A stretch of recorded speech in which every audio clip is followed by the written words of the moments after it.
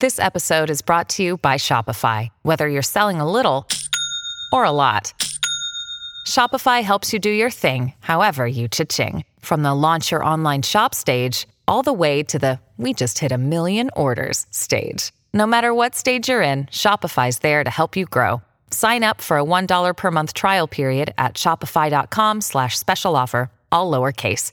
That's shopify.com/special offer.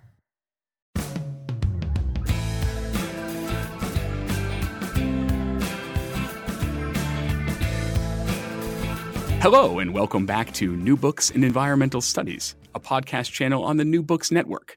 I'm Brian Hamilton, your host today, and I'm pleased to be joined by Jennifer Thomson, Assistant Professor of History at Bucknell University. She is the author of The Wild and the Toxic: American Environmentalism and the Politics of Health, being published as we speak by the University of North Carolina Press. I think the official publication date is May 13th. Dr. Thomson, welcome to the show. Thanks, Brian. Thanks for having me. This is a big pleasure. Well, I have to say that this is not the book I was expecting when I knew nothing more of it than its title. You know, there's been a huge surge in interest among historians in environmental health over the last 10, 15 years or so. And so there's, books on urban problems, lead and asthma in the cities, or in the country, things like radiation, black lung, and so I kind of thought that a book on, the politics of health was going to be kind of a survey of maybe stitching some of these narratives together about kind of the history of environmental health. But it's not that book, though you do touch on several of those topics. You've really written a much more surprising and I think much more interesting book, one that looks not just at sort of the subset of environmentalism that sees itself as doing environmental health activism, but you really take on the most prominent strands of the environmental movement since Earth Day. And you find health everywhere, even in the most well-known and kind of most written about events and folks. And say even this is true of the characters as well. You have, if a reader were to squint at your book, they might think this is some great man history of American environmentalism because you take on David Brower and Dave Foreman and Gary Snyder and Wendell Berry and James Lovelock, Bill McKibben, all these very famous folks. And yet your approach to them offers a fresh new way to assess their thinking and their politics, and especially their activism. So could we just start kind of a big, broad question? Why do you think health has proven such a useful lens to use when re-examining these kind of canonical events and figures from the 1970s and 80s? Well, thanks for that introduction. I'm glad that I've managed to write a book that you weren't quite expecting. That's kind of nice to hear as an author. I guess the way I would start is to say that, as I thought about this project, as I approached it, obviously, I began from the basic observation that, in fact, if you think about environmental activism, at least in the United States context in the post-World War II period, health really is everywhere, right? And I started from that observation, and then I said to myself, why is that, right? Like, why is it that health is everywhere? And what does that tell us, right? And that took me down this road of thinking about what does health actually mean, right? And why is it that it is everywhere?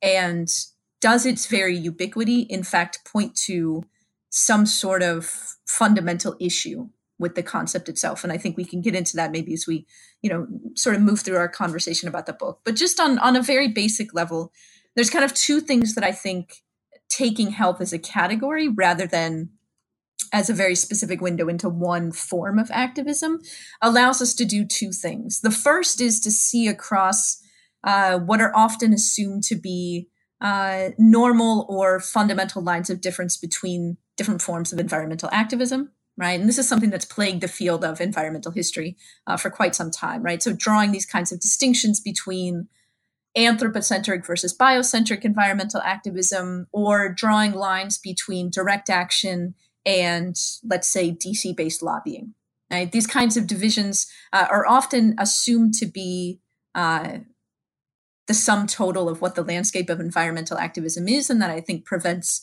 us, at least us being the community of environmental history scholars, from really thinking more deeply about interactions between different individual activists, but also interactions between different strands of activism and different ideological understandings of what it means to be an environmental activist. And then secondly, it really allows, or at least I found that it allows us to think about environmental history, and in particular, the history of environmental activism within the broader field of American political culture. So again, to kind of turn a critical eye on my very specific field of environmental history, oftentimes we've taken environmental activists themselves to be the primary drivers and determinants of what environmental activism looks like. Instead, what I'd like to see us move towards is thinking about how environmental activists are embedded within a broader political culture, responsive to that, and finding their own choices constrained by that. And once you start to think about environmental activism in that way, which is what health allowed me to do, it starts to show not only how embedded environmental activism is within these broader changes, but also how narrow it is compared to many other forms of activism that were happening at the same time. That's so cool. Yeah, it's wild because I'm reading the book and I'm like, this is just the best book I've read in environmental politics in the longest time. And like, oh yeah, it's also about health. And like, but it's like health got you in there. It got you in, and it really helps to stitch all that together. And I love that. So let's get into it. So you begin the book with chapter 1 by looking at the large national environmental advocacy groups that are operating in the 70s. And you especially zoom in on Friends of the Earth, which was founded in 1969 by David Brower after he had become famous during his tenure leading the Sierra Club in the 50s and 60s. I hope can you help us sketch out Friends of the Earth's environmental vision of health as you see it, and also one of the things you do again and again in the book that's so exciting and remarkable is that you're able to really convincingly link the concept of health that they're the kind of the vision of health that they have and with the groups and individuals' politics and their activism. And so, what did that look like for Friends of the Earth? Yeah, so, of the 4 case studies in the book, the case study that opens the book, which is, of course, that of Friends of the Earth, is maybe perhaps most reflective of kind of the longue durée of thinking in the 20th century about the relationship between environment and health, at least within the Anglo-American context, which, of course, is what this book is dealing with. Friends of the Earth, which, as you said, was founded in 1969 by David Brower after he was unceremoniously ousted from the Sierra Club, was deeply sort of grounded and committed to an understanding of the environment as a life support system. So health for Friends of the Earth, at least in its beginning years, largely mark the degree to which humans, and to a slightly lesser degree other species, were able to remain free of disease within a particular environment. So maybe one thing that would kind of bring this to life a bit for listeners here is a quote that I in fact bring in the introduction. So this is from 1970 from Friends of the Earth. And they wrote, quote, "The ultimate result of any form of pollution is that it has a debilitating and even lethal effect on a life support system, and the Earth's environment, all of it, is our," italicized, "life support system."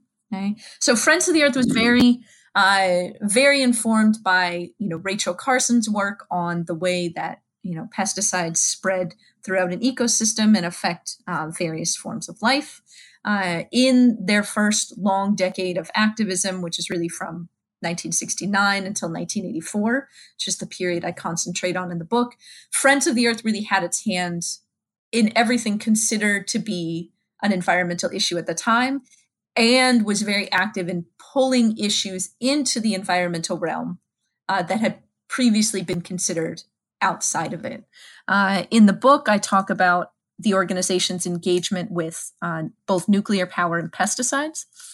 Those were 2 areas of work which dominated a lot of their activism, dominated a lot of their organizing, and which were incredibly inflected by ideas about health. And in particular, ideas about how unchecked technology and unforeseen consequences of this unchecked technology would poison the environment and in turn end up poisoning the humans living within it.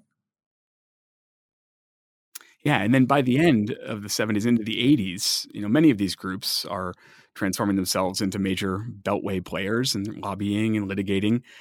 For Friends of the Earth, this transformation accompanied or maybe required sort of a scaling back of this conception of environmental health that you just described. So how did the group come to think of environmental health in the 80s, and how did its forms of activism change accordingly? Yeah. No, it's an interesting story, right? I mean, and that was one of the things that I didn't necessarily expect to encounter as I did the research, but ended up being quite a large piece of this story, right? So one of the larger changes I trace in the book, in particular this chapter on Friends of the Earth is the story of how large national level environmental groups were given at least a marginal purchase on federal politics in the late 1970s. So the Carter administration ran on a environmentally conscious ticket. Once he got into office, so in early 1977, he started contacting certain environmental groups, inviting them to come to the White House and participate in these strategy sessions, largely around energy, but then also considering environmental issues more broadly. The choice of whether or not to participate within Friends of the Earth was quite contentious, and that's one of the things I look at in the book is the struggles between different staffers to argue either for engagement with the federal government or maintaining a kind of outsider status. Unsurprisingly, perhaps to many readers and just to people knowledgeable of environmental affairs in general, the environmental groups that were invited to participate found that their voice was sidelined quite early on. And for Friends of the Earth, this was fairly traumatic. It coincided with severe financial issues within the organization, some extreme turnover in staff, and this coming at the same time as this argument over whether or not to contribute to the workings of mainstream politics meant that significant internal divisions were provoked, particularly between older staffers who were dedicated to what they understood to have joined, which was an organization committed to maintaining an oppositional stance. Right. One of the ways that Friends of the Earth understood itself in the very beginning was as an uncompromising organization that would maintain enough distance from the levers of power to actually authentically critique it. We can talk about the extent to which that was a legitimate political position or not, but that was certainly how people understood what it was that they were doing. So in 1976, 77, 78, when these debates and transformations were going on, there were certain staffers steeped in that older culture, very determined to maintain it, right? Oftentimes in relatively contentious and feisty ways. And then there was a whole set of new staffers who were becoming acculturated to the idea of Friends of the Earth as a mainstream Beltway organization. And in fact, that second group won out. Right. And Friends of the Earth streamlined its own operations. It reorganized itself internally. And by the early 1980s, it was sitting down in conversations with other organizations and forming the Group of 10, right? The Group of 10 environmental organizations who decided that they would be able to function best if they, in fact, modeled themselves on a corporate model. So one of the things that happened at this time is that Friends of the Earth's initial understanding of health, right, as something which integrated various kinds of life forms, attenuated. And it, in fact, became transformed into a more individual, consumer health-focused understanding of health, particularly environmental health, as something which could be both managed through proper individual choices, but also ensured through simply participating in the established channels of government, right? Voting, signing a petition, calling a representative, et cetera, which was, compared to its earlier understanding of political engagement, fairly narrow. Yeah. Could you say more about how consumerism fit into that? Yeah. Or consumer choice? Yeah. Yeah, certainly. So the way that I tell this story, which is certainly not the only way the story could be told, but the way I decided to tell that particular part of the story was by thinking about activism that certain staffers at Friends of the Earth engaged in around pesticides. So the organization was deeply involved in pushing back against the use of pesticides, both by the Forest Service, but also by USDA. Several of its staffers were deeply interested in organic farming and integrated pest management. So there was a lot of work done around that.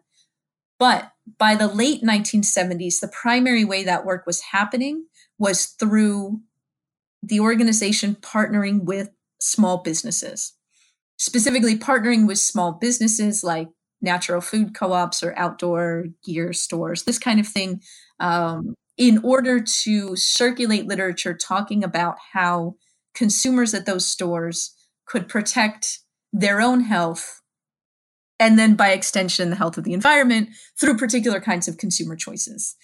And so they, Friends of the Earth was working on this kind of language. And really, by the time you get to the early 1980s and you think about what the landscape of environmental protection looked like at that time, given the Reagan administration and it was bad. Yeah. Exactly, right? Like this kind of consumerist, individual-oriented language gained a lot of traction, right? It meant a lot of sense in the context of not only the diminished possibilities for environmental protection, but really like the resurgence of neoliberal economics at the time. And there was this kind of synergy between this narrow vision of environmental health and the broader field of American political culture. Yeah, fascinating. Let's move to your second case study in chapter 2, which is Love Canal. And most listeners probably know the history. Of course. This Niagara Falls neighborhood became the center of debates about toxic exposure, remediation after this buried waste from a long gone chemical company seems to kind of poison residents in the late 70s, especially children. And lots of scholarship on Love Canal uses it to kind of show how unreceptive mainstream national environmental groups were to health concerns, especially those of working class Americans. And this idea that that's not an environmental problem, that's a health problem. We don't do that. But you do look at this, that kind of oppositional relationship, but you do something else. You try to look very carefully at how those residents' experiences shaped their environmental imaginaries as well as their politics and activism. And I love that you begin by saying we shouldn't take for granted sort of just straight. I think you say you shouldn't straightforwardly accept that residents are going to foreground their own health concerns in this way. I think whenever we're dealing with politics, assuming that naturally people would say this or do this, it's always always going to learn less than you could. And so you a really fine-grained analysis of kind of how their politics came to be and their environmentalism also. And there's a great newsletter you pulled out of the archives that is somebody telling the fellow residents in the neighborhood to look at your hedges. Use that as an indicator. If your hedges are sick, what is it doing to you? And it's felt very real to me. I imagine when I call my father, I learn more about his forsythia or his rhododendrons than about his health. So I guess what does that as an example reveal about how Love Canal residents constructed health knowledge? Yeah. No, it's interesting, Brian, like that question. And I think I'd like to, start at something you brought up in the beginning and then move to this quote about the hedges, right? So, I do think that one of the most interesting but also challenging aspects of the Love Canal case, and really about a lot of these cases where local communities are making arguments about their own health, which have been embedded within the larger story we tell about environmental justice, is the naturalization work that happens when it comes to the concept of health, right? So what seems to be kind of a dominant characteristic is that when we look at these cases, we say, oh, of course, they're talking about their own health. We all know what that means. Let's move on, right? Let's move on and think about how their arguments about health got mobilized to pursue certain kinds of politics, what were the limitations of that, et cetera. But the very basic concept of health itself remains pretty much uninterrogated. So that was one of the larger objectives I had in looking at the Love Canal case, right? It's something that's been analyzed frequently, right? It's something which, has been argued whether it has a place in thinking about environmental justice or not, which we can, talk about that if you want. But no one's yet asked, what did these people even mean by health? Right? They suffered all kinds of terrible health consequences as a result of living on top of, 20,000 barrels of buried toxic waste.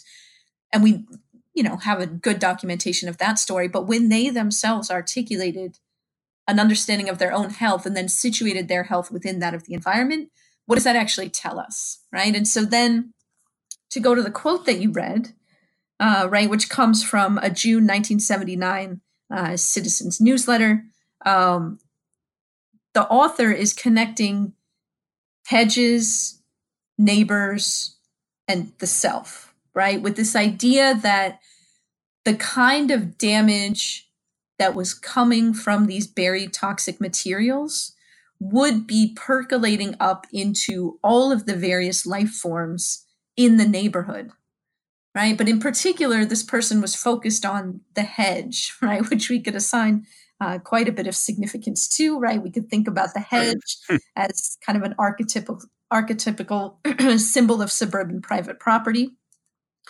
And the fact that this author took that, right, took this kind of natural symbol of private property and the division of one home from the other as, in fact, a litmus test for ecological health and understanding, reveals this kind of sense in which residents were thinking about the chemicals as something which not only threatened their own bodies or the bodies of their neighbors, but which in fact threatened the internal boundaries of the suburban neighborhood itself.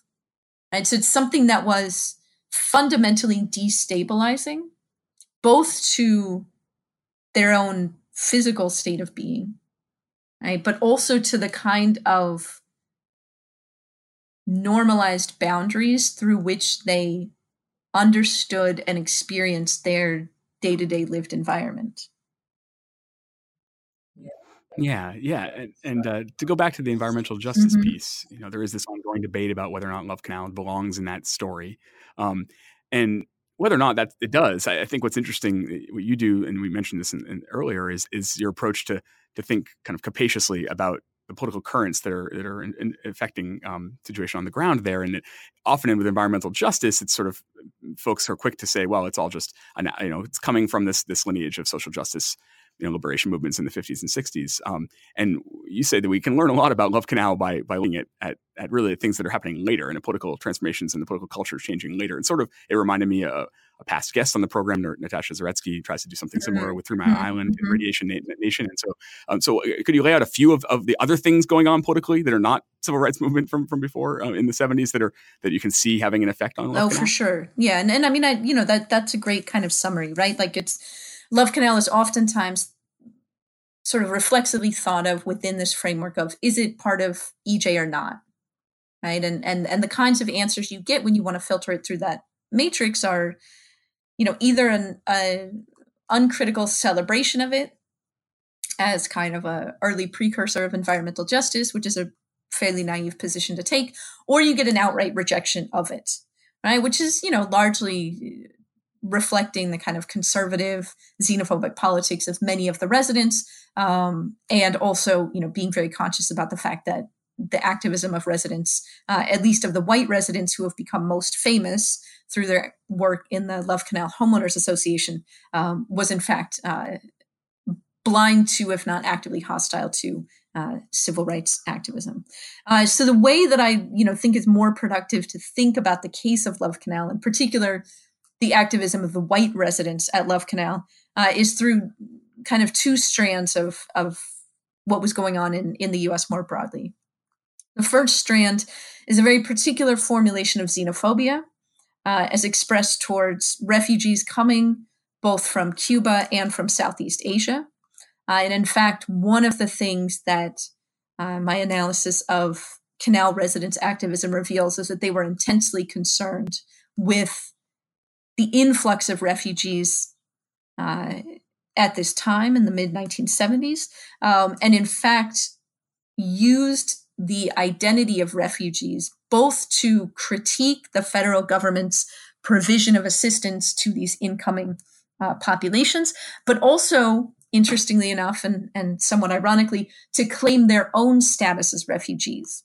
So they kind of take on this mantle, this identity of being refugees, of being made into refugees from the action/inaction of the federal government, and try and use that discourse to in fact get some traction with the federal government. So that's really the first formulation that I put it in the context of. And the second is really the erosion of the social rights that white Americans, ever since the passage of the GI Bill, had been accustomed to expect from the federal government. So by the 1970s, particularly by the late 1970s, these kinds of programs of social assistance, right, what Ira Katznelson has called affirmative action for white people, had in fact started to be rolled back, right? So what you see at Love Canal is a working class population that's deeply conscious of changes in its own status And oftentimes their reaction to realizing that things they had taken for granted were no longer going to be available was to express resentment towards the populations that they thought were now getting what was rightfully theirs. Yeah, it's fascinating. And the refugee stuff really jumps off the page. Like, what is going on here? But it's really, really rich. And again, it just shows it's a very 70s, 80s thing, and as all history is in its own context. Your third chapter, you look at biocentrists. Mm-hmm. And again, I'm reminded of a recent episode. You can go back and find Keith Woodhouse's discussing his book, The Ecocentrists. And these are the folks who you remind us were among those who made a posthumous environmental star out of Aldo Leopold, in part because they were drawn to his notion of land health. So who were these folks? What appealed to them about health metaphors, and how did these kind of animating metaphors inform their politics and action? So I talk about two general groups of biocentric activists, though they overlap quite a bit, as I'm sure you noticed in reading the chapter. So the first is a group of folks who came to call themselves bioregionalists. This includes a whole range of people from Gary Snyder, the Pulitzer Prize-winning poet, to Peter Berg, who originally was part of the Diggers in San Francisco, also part of the San Francisco Mime Troupe, ended up becoming a bioregional activist. People like Raymond Dasmond, and also people like Wendell Berry, right, who you mentioned in your introduction. So they constitute one half of the analysis in that chapter, and the second part of the analysis is grounded in Earth First, and in particular in its own understanding of health. So approaching these folks and approaching how it was that they were holding on to health and using it as a vehicle for their own politics, they really saw it as something which would allow them to open up people's consciousness, to see the connection between human bodies and all other forms of life in a way that both decentered humans without eradicating them, if that makes sense. So these folks, and of course they had different kinds of political objectives, but they were very committed to an idea of all forms of life being interconnected and equally valuable. So for them, health became a vehicle for describing that network, for in fact visualizing the interconnection of all life forms. And then when it came to their own practice of politics, which took a whole range of different forms, right? And listeners may be, particularly listeners that listen to the show about Keith's book, may be very familiar with Earth First tactics, right? So things like blockading logging roads or spiking trees, these kinds of nonviolent direct action interventions. The bioregionalists, on the other hand, were committed to things like land restoration, stream restoration, cultivating certain kinds of fish populations which had declined, but also, and much more so than the Earth First folks, the bioregionalists were very interested in developing different forms of human interaction, both amongst humans, but also between humans and the land. So they put a lot of work into cultural enterprises and into thinking about health as an active and ongoing practice that humans would engage in as a way to strengthen their relationships with other humans, but also as a way to develop what they might have described as a more authentic relationship between humans and the environment. Yeah, and these folks seem, among all the characters in your book, maybe to make the most intellectually and politically adventurous use of the concept of health, but yet I would say that at the same time, they seem to be the ones that most quickly and frequently run up against the limitations of health, especially because it just, it seems like not naturally and not always, but so often it's folks' ideas of health are so clearly linked to human physiology.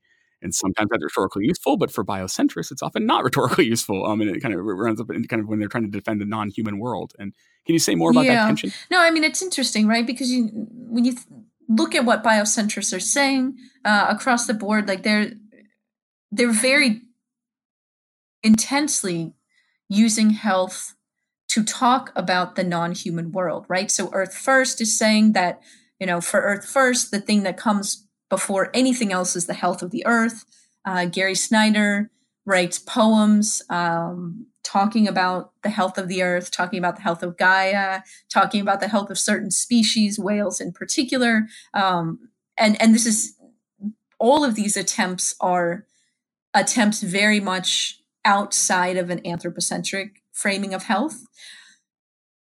But when pushed to its edge, oftentimes turns into a very apocalyptic usage of health. So there's a few examples that I can offer here that I, talk about in the book.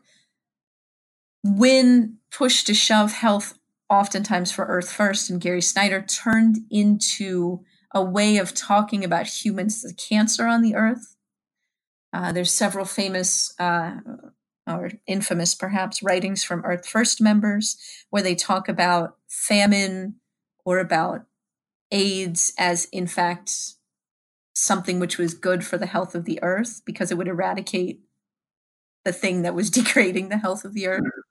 And in those sort of apocalyptic, end of days, pessimistic scenarios, what's happening is that health is no longer functioning as something which indicates the interconnection of all life forms on Earth in a non-hierarchical way.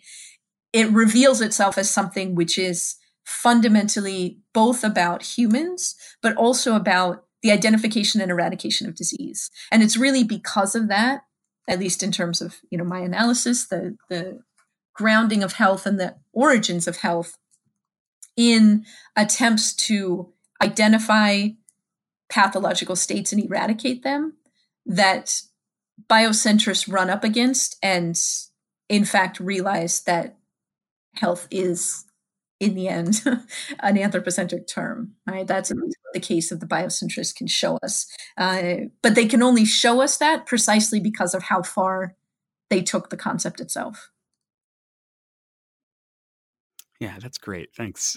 Let's talk about your final chapter, which takes on the concept of planetary health. And I'll confess that it's sort of a phrase that my eyes kind of glaze over. Sort of, you hear it so much, and it seems like maybe it's the one we were most presented with today, and kind of brings to mind, like a anodyne UN panel or something, talking about. And I even saw it. No sooner had I thought that I saw in the Guardian yesterday in their article on the very grim report on extinction, that the in the lead it says the most thorough planetary health check ever undertaken about that study.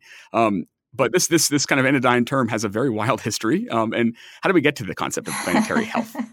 Yeah, that phrase was good. We can talk about that. The planetary health check framing. Yeah. Okay. So the final chapter of the book, which, as you're right, it does take on the concept of planetary health, begins that story with the British physicist James Lovelock, who I'm imagining many of our listeners may be familiar with. He's, sort of acquired a certain kind of public reputation, right? Both as a maverick independent scientist, but also as a climate change doomsayer. He's been quite vocal about how he, thinks humans are on the verge of extinction because of what we've done to the planet. But the story that I tell in that particular chapter begins in the 1960s. In fact, in the early 1960s, when Lovelock was working at NASA, at its lab in Pasadena, California. And he had been hired as a consultant to a team that was trying to develop technologies to test whether there could be life on Mars. And this particular team thought that, they functioned with this assumption that the life forms that would be on Mars would be identical to the life forms on Earth. So they were trying to look for the life forms that exist on Earth, right? Small level life forms. And Lovelock came in and said that, that seemed relatively unlikely, and that in fact, his hypothesis was that life was not a matter of form, but it was in fact a matter of activity. So what he wanted to look for was the extent to which there was evidence that the atmosphere of Mars was being altered by something on the surface of the planet.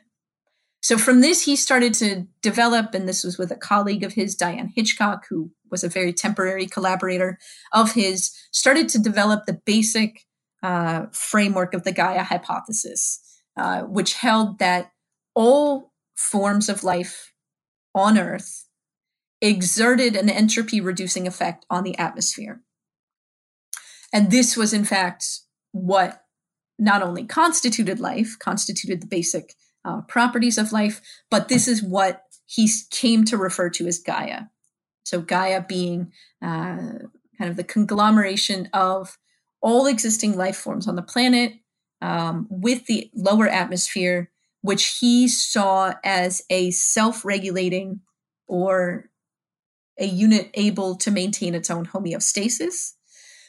This is really the basic framework of the Gaia hypothesis, which, as the chapter traces, was not only wildly outside of the accepted geochemical consensus at the time, but in fact was rejected by the scientific community that he was hoping would take it up. And so part of the story this chapter tells is how Gaia in the 70s and 80s was rejected by the scientific community, but embraced wholeheartedly by a larger public.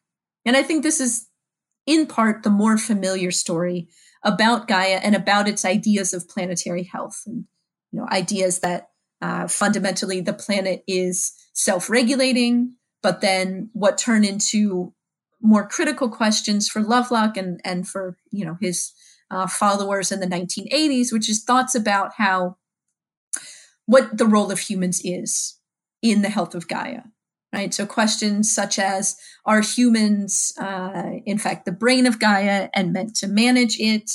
Are humans, in fact, a plague on the planet that Gaia is soon to eradicate, etc.? So that's one particular story of planetary health. The other story I tell in that chapter, which may be where you started to find the chapter becoming wild, was the story of the role of oil corporations in all of this. So Lovelock himself, of course, started work with NASA. He left NASA to work with Shell Oil, particularly the Shell Oil research station located slightly outside of London. And he was hired by Shell in the mid-1960s to begin researching the effects of fossil fuel combustion on the atmosphere.